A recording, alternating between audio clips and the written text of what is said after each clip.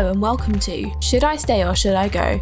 The podcast providing you with expert career insight and advice from senior people in the fields of insurance and risk management to help you make the right career decisions. Hosted by founder and managing partner of Key Strategies LLC, Mike Tenenbaum. Featuring interviews with those at the top of their game, each podcast explores topical issues, coupled with specialist guidance on making your next move in the corporate risk management, insurance brokerage, and the insurance carrier sectors. A seasoned recruiter, Mike Tenenbaum has over 30 years of experience in sourcing top insurance and risk management talent for world-class Fortune 500 companies throughout the US. This experience makes your host the perfect person to kickstart the conversations that will give you the wisdom you need to decide, should I stay or should I go? I am joined today by Ward Ching, who is Managing Director at Aon. And Ward, welcome to the show. Michael, it's great to be with you. Thank you so much for the opportunity for this conversation. Well, thank you, Ward. It's a real pleasure for me and an honor for me to have you on the show. We've known each other, I keep saying this, a long time. I feel like I'm getting a little old because I know a lot of people for a long time. And and you and I go back to, I forget when we first met, but as I recall, you were involved in enterprise risk quite a lot back then. And we'll get into that a little bit. I was hoping that you could share with us a little bit about how you got into the business. Michael, it's really a strange story. Back in 1978-79, so that gives your listeners a good feel for how old I am, I was finishing up my graduate studies in preparation for my PhD at USC in international relations and economics, and I was about ready to start moving forward with my dissertation process, and I had made some decisions about what I wanted to do from an academic and teaching point of view. I needed to increase my teaching load for economic purposes, and then the chair of my then examining committee said, you know what, your work is in game theory, your work is in risk analysis. At the time, there was a high demand in the banking community around doing country studies, country risk studies, and for lending purposes, for credit purposes, for country stability purposes. And he said, it would be really kind of interesting. You can stay an academic, but what if you got out into the business world and got involved with something like that? That would help, certainly from an economic standpoint. So I started interviewing in the fall of 1978 in the local Southern California banking community, and had landed a position with one of the largest banks there to become an international economist. And about a week before I was supposed to take the job, my committee chair left me a note and said, come in and talk to me. I got one more interview for you. And I said, fine. So I came in.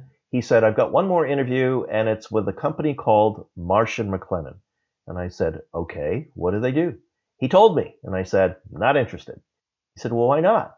He said, well, because I don't know anything about insurance, and I'm not sure I want to know anything about insurance. And he said, no, you don't understand. They have a consulting operation at the time called RMS, Risk Management Services, and they're really kind of like a RAND corporation. They do high-level studies. They do a lot of quantitative work. The kinds of skills that you bring to the table might be interesting to them. And I said, no. He said, well, they also have a DEC, or digital equipment, DEC 2060 mainframe that you can do your research on. And I said, because at the time I was programming in Fortran and COBOL with cards. Remember punch cards, right? Oh my God. Yeah. And if you dropped your cards, you were in trouble. So I thought, if they've got a database system, that might be kind of interesting. But then I said, no. Then he said, well, there are 11 guys from the UCLA Business School going, and I want to put up 2 of us from USC. And I said, okay, I'll go just for that. Because as you know, USC and UCLA are so competitive. I said, okay, I know that I've got a position in hand with a bank. I'm going to go in and help my colleague get the job, and I'll knock out the guys from UCLA just for fun. And so I went to the interview, started about midday, and the guy that interviewed me, who is no longer with us, a guy by the name of Charles Proctor, had done a lot of work in satellite insurance, really interesting guy. And we were talking about research, things that I was doing, and I told him that I was involved with I was supporting another PhD candidate in a study on Vietnam. And he said that he wanted to talk to me about Vietnam for a number of historical reasons on his side. He was attached in the war to the Air Force and had some other interesting background. Let's just say it that way. And so we spent the next 6 hours talking about Vietnam. Nothing to do with risk management. Had everything to do about Vietnam, the Pentagon Papers, how the war proceeded, etc. And then at the end of those 6 hours, he said, show up on Monday. And I said, why? And he said, because you have the skills and background that we think would work here in our consulting organization. And I said, well, why? And he said, shut up and show up. And I did. Wow. And I was put through a boot camp. I was trained to be a general management consultant. We worked on the insurance was not the critical issue. It was really about problem definition. It was really about how to use tools and capabilities to solve complex risk problems. And at the time, Marsh was very focused on the question of what is the next generation of risk issue. Now remember, this is 1978, 79. This is pre-ACE and Excel. This is pre-situation, the difficult situations at Lloyd's. This was a hard market, harder than it is now. This is the end of the Carter administration going into the Reagan administration. So remember all of that. So it was a very, very different time, and there was a transition taking place. The individuals who had gone into the insurance space, the brokerage firms, the accounting firms, the carrier firms, were retiring. So they needed another generation of risk professionals, and we were the ones being recruited. So I joined RMS, which were 80 consultants in New York, Chicago, and LA, and that's how everything started. Wow, that's quite a story. So I'm curious what you learned from that interviewing experience. Is that how you interview people now? I do. I'm interested in when I'm recruiting to the firm or recruiting to a team. I'm interested not only in the skill issues, but I'm interested in how do you think? How do you deal with adverse situations? How do you enjoy yourself in this project? What new skills and capabilities that may have nothing to do with the project might contribute to the outcome of the project? Most of my teams, if you talk to the people that have worked with me, we are really capable and really good at what we do, but we also have a lot of fun. We joke with each other. We play tricks on each other. It's all about how do we get the best out of each other for the client and for the project at hand. And I'm looking for that little sliver of difference that helps us think about the problem a little bit differently. I want to look around the corner a little bit more persuasively, a little with a longer eye. I'm interested in the disruptor. So I build teams with people who have different points of view, who can articulate and argue those different points of view. But we all play towards making sure that the customer issues are center and most important and get the job done the right way. That's great. That's great. I was actually talking with Dave Arick about that in one of my previous podcast episodes, and we talked about the difference between hiring people who think like you do and hiring people who think differently and would be more complementary. And Dave, I think, would agree with you that it's ideal to get people who bring different ways of looking at things on the team. That makes perfect sense to me. The trick is, though, as a manager, how do you manage people who really approach things so differently and who may just have different drivers that get them going? Yeah, in my case, most of my teams, and I refer to them as hot teams, play by the same rules. Rule number one is that when you learn something about the project, everybody learns something about the project. So communications is absolutely important. There are no dark corners. There are no closed file cabinets. Everybody's open, transparent all the time. Number one. Number two, the client objective is the objective. Our ability to demonstrate that we know something or we have a new skill or capability or we're smarter than somebody is irrelevant. It's all about the client project. Number three, we plan the projects very carefully. We use either Scrum technique or Sprint technique or several other techniques that we can use to move the projects along, making sure that the individuals who have skills are applying those skills appropriately. And we've got the classic project management sort of background and toolkit so that we can see where everybody is, where everybody's going. We can communicate quickly with one another. And most importantly, it's okay to argue. There is no problem with the team sitting down and saying, I've got an issue here, or I see a project risk, or I see a conclusion differently. Okay, let's argue it out. And by the way, egos are checked at the door. The minute an ego starts to play a role, you start introducing bias. And I'm the one that's going to call it right away. I'm going to say, we've got confirmation bias here. We've got some other kind of bias here. Let's understand that and then move on. But the idea is I'm promoting competition amongst the team members. I'm looking for the better answers. And I will challenge, and I encourage everybody to challenge each other around techniques, around approach, around how we communicate with the client and with others. But most importantly, it's okay to argue. It's absolutely okay to argue. And when we're done arguing, we take a vote. Are we moving in this direction or that direction? And once the vote's taken, we move. So we play by rules. That makes sense to me. I think in practicality, you really do have to have the right team members to be able to do that effectively. And it's hard. I think as a recruiter, I'm looking for certain skills just like you are as the hiring manager. And it's hard sometimes to know how somebody will function in that kind of an environment. Because interviews are, especially an interview for someone like that is going to be somewhat unstructured, I think, and more open-ended questions and more, maybe tell me how you would handle this kind of situation or talk to me about a project that you worked on. Is that kind of how you do it? Yeah, I do. But I also ask a couple of questions that most people don't. The first is, what makes you angry? And I'll let them tell me. What makes you angry? The second one, which is really kind of interesting, because I'm interested not only in how you think about a problem, but whether or not you can tell a story. Because in many cases, what we're doing is using tools, techniques, frameworks, analytics, etc., to tell a complex story simply. So I ask the question, what is your passion? And they'll tell me. And I'll say, okay, here's a marker. Go to that whiteboard. Draw me your passion.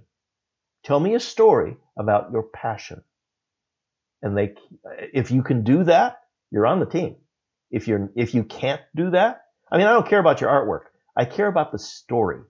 Tell me a story. Because as you know, Michael, in business, we do lots and lots of reports. We do lots and lots of communication, but most of it is rubbish. Most of it doesn't stick. Why? Because we're quoting facts and figures. We are not telling stories. We are not using our tools in such a way that the audience can tell the story again to your satisfaction. So what I'm interested in is, can you tell me a story? Can I remember your story? Can your story be adapted to something relevant to a client or your storytelling techniques? That's important, which is why I ask the question, what is your passion? You tell me your passion. All right, now go draw it. Tell me a story about your passion. And if you make it through that, you're going to make it on the team. Well, I'm getting like sweaty palms just thinking about that. Because So, Michael, how would you answer that question? Well, Maybe another time. I'll tell you this. I could answer the question, but to draw it would be a whole nother level of stress for me.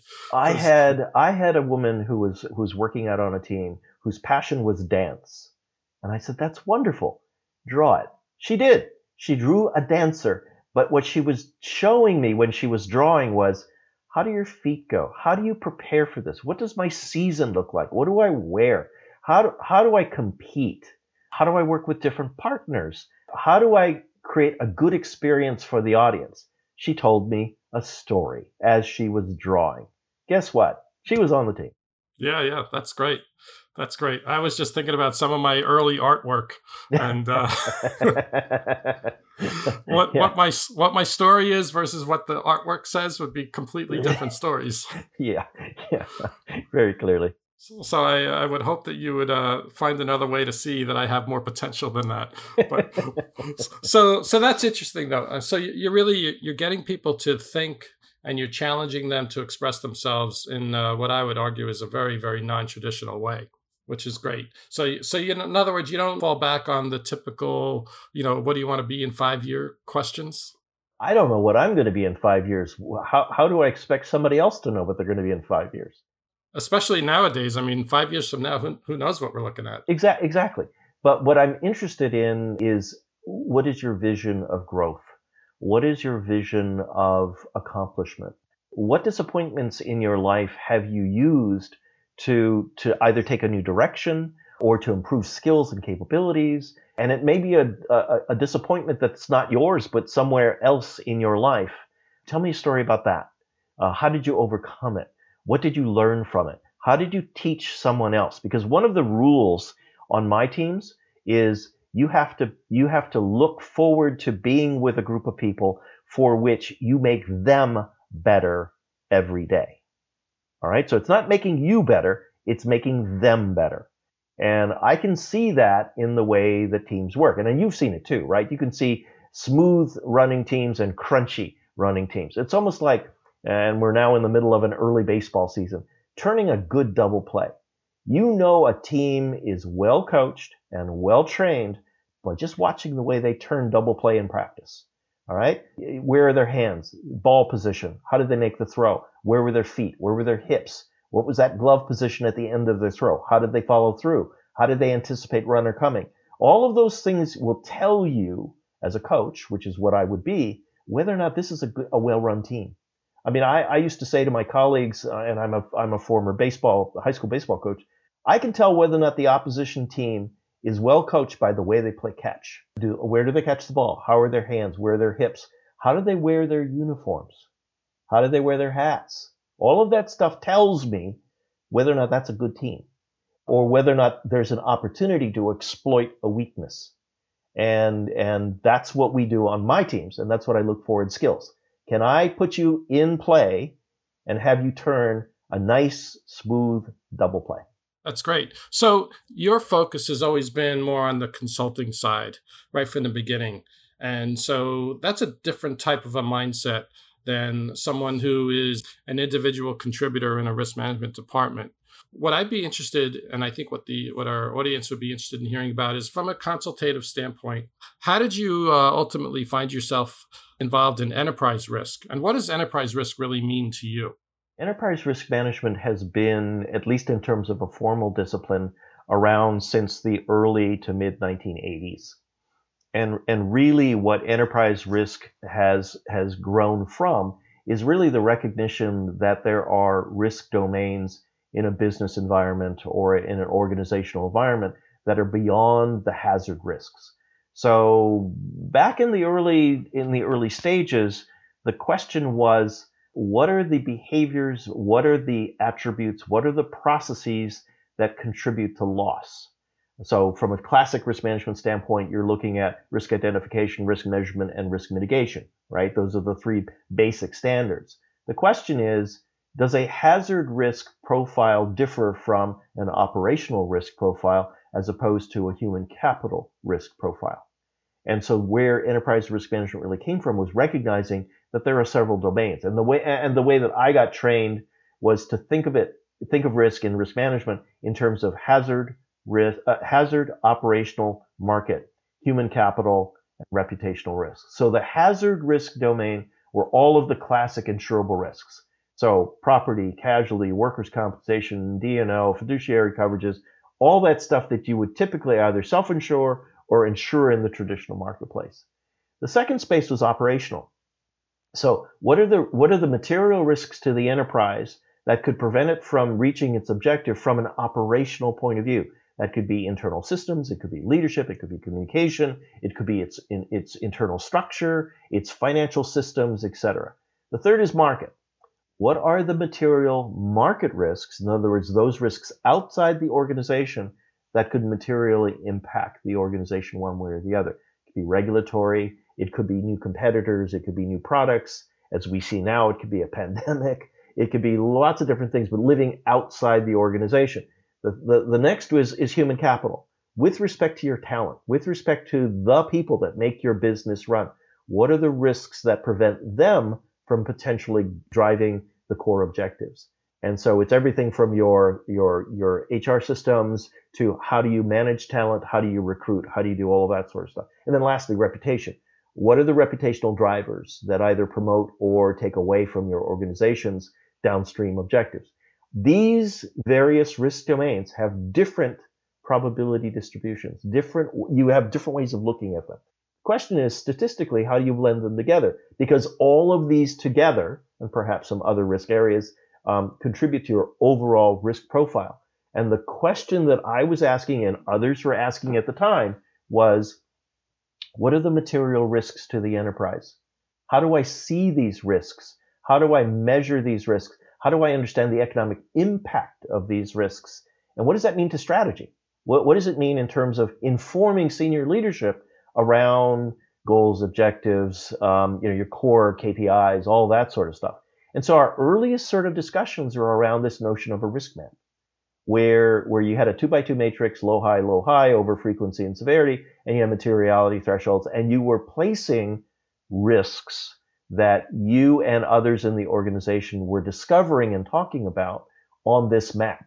And at the time, we were using, those of us that were practitioners, were using sort of the actuarial perspective around whether or not something's real or something's not. And the first issue was, can you define this risk? Can you actually see it, define it, write it down? The second is, can you measure it in terms of its economic impact? In other words, can you put a dollar value to that risk, that defined risk? And lastly, can you see it over time? So it's not just a one-time blip, but can you see this moving over a period of time? If one or more of those criteria were not in place when you identify a risk, you could simply say that that risk was anecdotal, keep it off the map, and when it did qualify, you brought it on. So what we were really trying to do early on was understand a larger playing field. And from there, we moved to more quantitative assessment. So how do we do simulation and volatility analysis around one of these quadrants or more of these quadrants? How do we see the autocorrelation or non-correlation of these risks relative to some downstream target like EBITDA or ROI, ROE, market share, earnings per share, that sort of thing? And that really started in the mid-1980s and grew right through the 1990s as our computing capability got better, our statistical analysis got better, our ability to see trends and information differently in the risk management data got better, and as we started connecting the dots between hazard risk, operational, market, human capital, and reputational risk profiles. From there, you saw significant changes in society. So you saw the financial collapse in 2007. You saw changes in the way organizations performed, the Enrons and others of the world. So there was a different emphasis then on what does risk actually mean? We're not just interested in identifying stuff. We're interested in velocity. How fast is it coming? And then, of course, you started seeing the literature around black swan. And you started asking questions around what are those real perturbations way out in the tails of these probability distributions, and what is the relationship between risk and ruin? So from there, you started seeing standards being developed. So you have the COSO standard and you have the ISO 31000 standard, all of which have a very strong focus on audit-related activity and process. As you come forward today, there are several of us that are continuing to look at the tools and techniques of enterprise risk management, which extend into risk maturity indexes and risk appetite and other sorts of maturity models and quantitative models, and are asking the question, given what we've just seen with COVID-19, are those tools effective? And the answer is yes for some, no for others. And it's not clear which is which just now. I'm currently doing some work with a colleague of mine at St. John's around this very specific issue. If we look at the risk management space as a disruptive environment, what does enterprise risk management mean to an organization that is the disruptor versus the organization that is the disrupted? So if you look at the new economy space and you look at the digital economy companies that are coming on stream, they don't have any legacy issues. They have new technologies that they're prosecuting really quite rapidly. Do they do enterprise risk management? No. Are there targets, those organizations that have done enterprise risk management? Yes. So a question that's intellectually very interesting right now, and it has both a quantitative and qualitative framework to it. And that is, does enterprise risk management, as we know the world today, how does enterprise risk management help you see around the corner more effectively, or does it? And it is a lively debate right now. There are lots of people out there that are arguing one side or the other, and that's good, because I think we were taken by surprise, many of us who were in the ERM space around COVID-19. There's no question that organizations saw a pandemic as an issue. They had no idea where it potentially could have come from and how it could have shut them down. And now they're asking the question, what else could be out there? I've argued to several of my colleagues that we think that the black swan event is one black swan. I got news for you. There are a flock of black swans sitting in the corner of the pond over there, and they're swimming in our direction. The question is, where are they? How broadly are they arrayed on the lake? And how quickly are they getting here? Can we see them?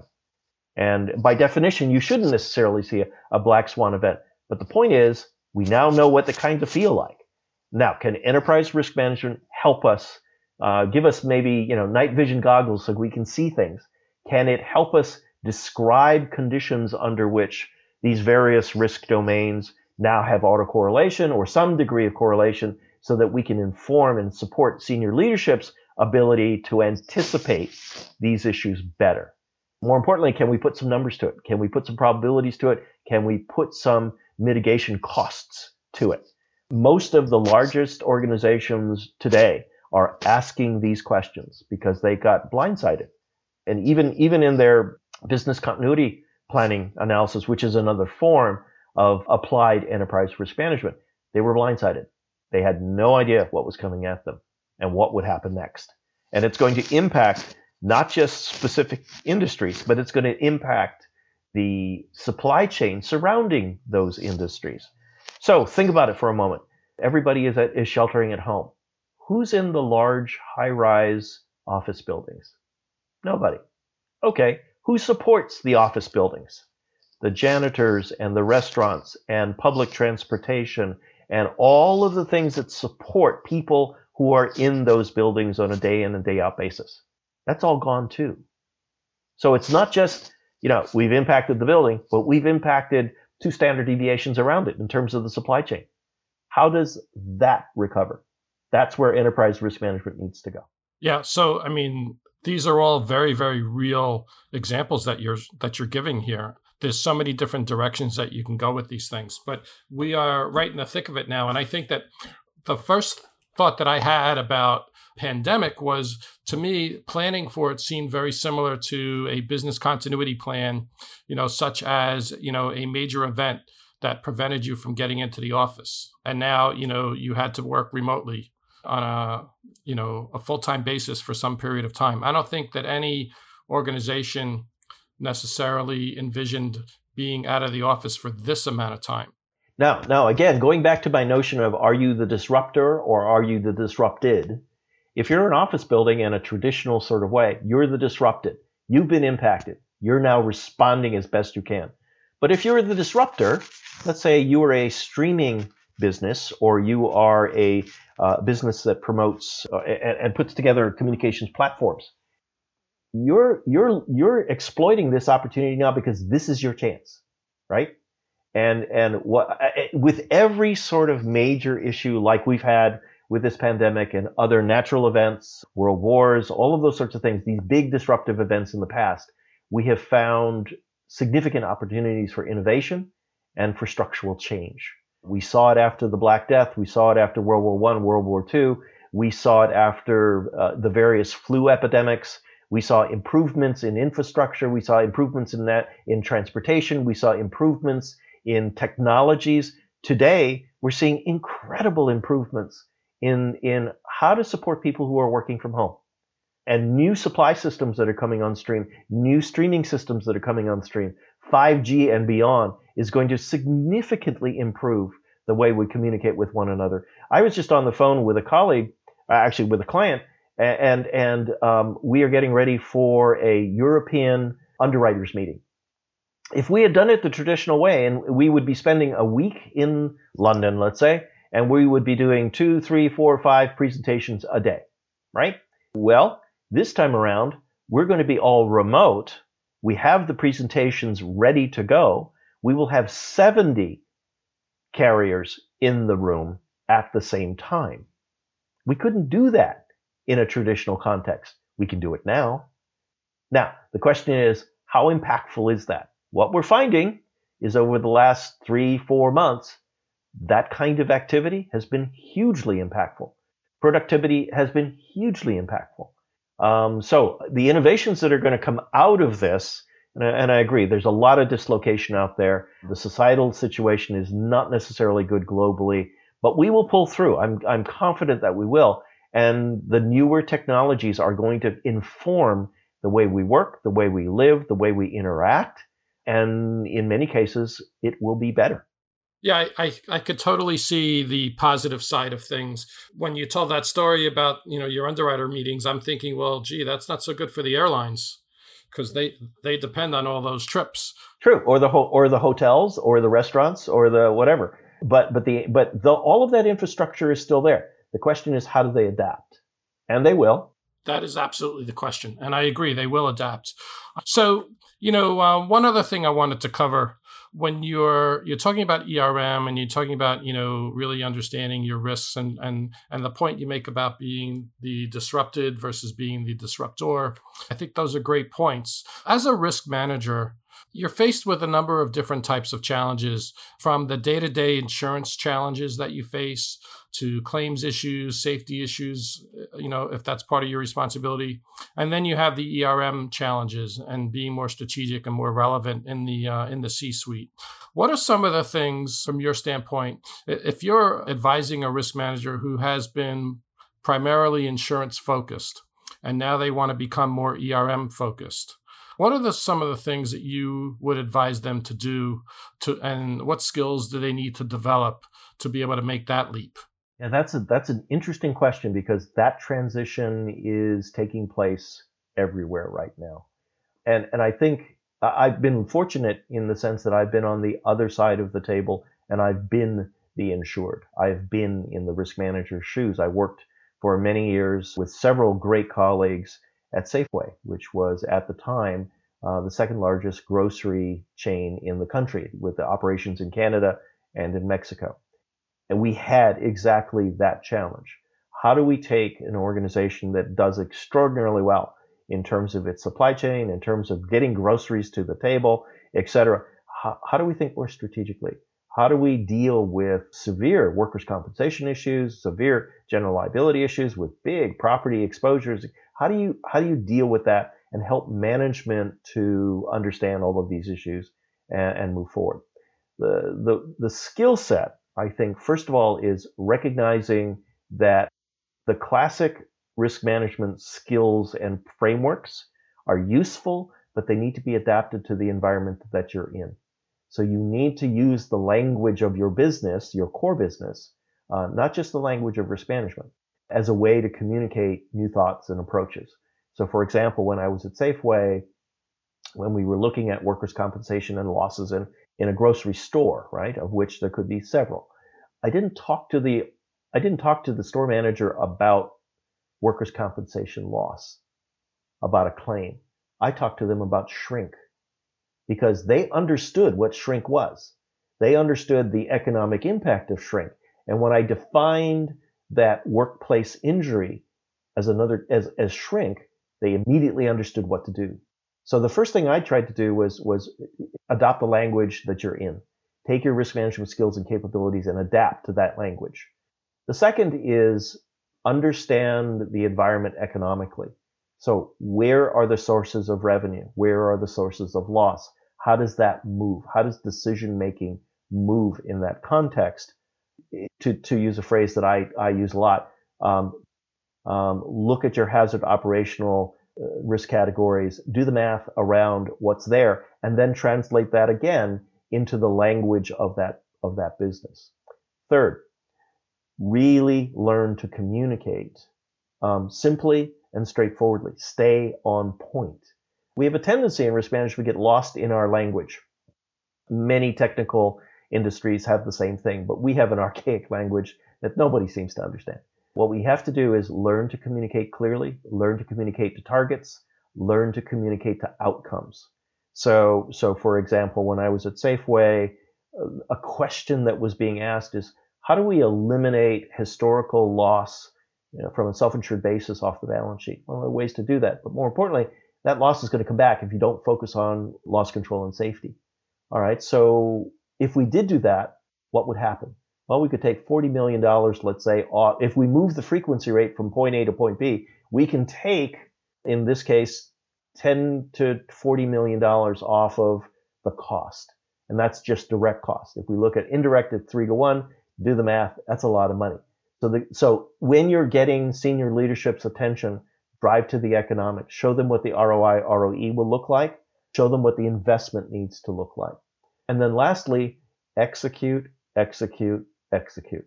The skill sets are really around a dogged determination to get things done, listen carefully to your customer base, adapt to your customer base, but most importantly, show them the targets and show them how to get to those targets.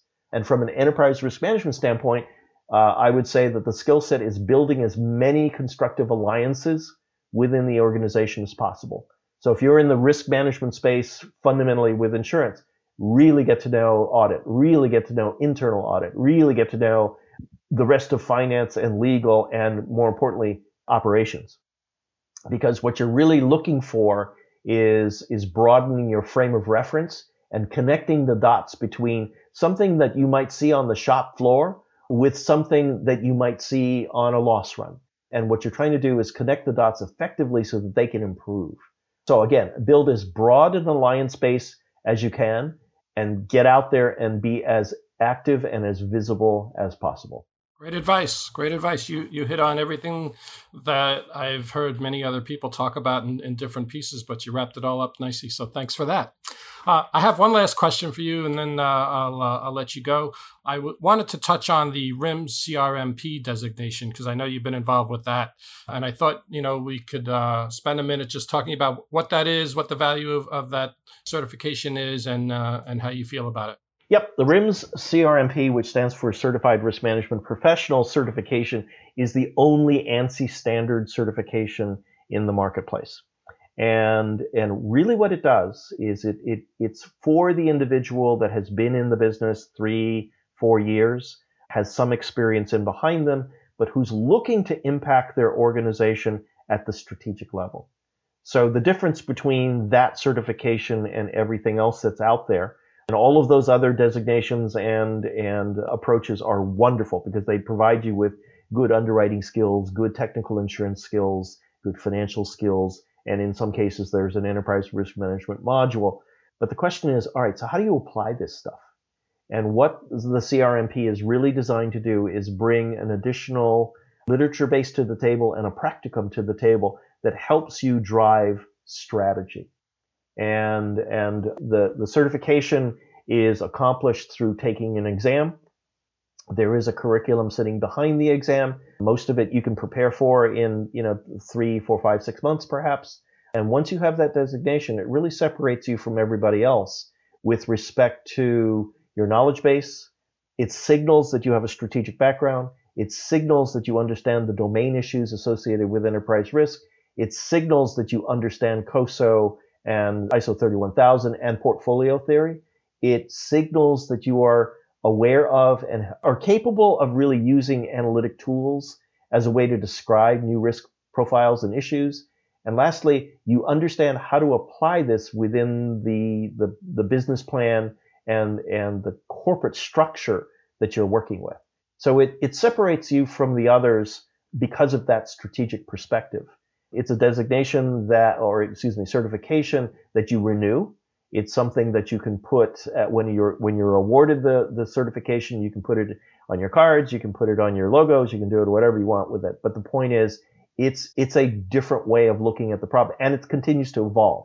I happen to be currently vice chair, but will be chair of the CRMP Commission in January. And I can tell you that my colleagues are all from the enterprise risk management space, some of the best in the country. They come from academic environments as well as business environments. We even have a designation around governmental entity. It's a micro credential. But the idea here is that we're continuously evolving our understanding of risk, enterprise risk, and how it relates to strategy. And we're continuing to do research and writing in this area as well.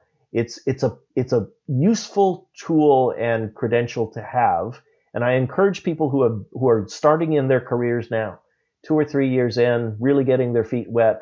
It doesn't matter if you're on the broking side, the underwriting side, the claims side, it doesn't matter. It gives you a perspective on strategy that you will not see elsewhere. Awesome. Well, Ward, that was really great. I really appreciate all your time and insights here. And I think that, like myself, probably the audience has gained quite a bit from this. So thank you very much. And we'll be talking to you again soon. Michael, it was terrific. Thank you for the opportunity. My pleasure. You have a great day. Thank you for listening to Should I Stay or Should I Go? Brought to you by Key Strategies LLC, the US insurance and risk management recruitment specialists.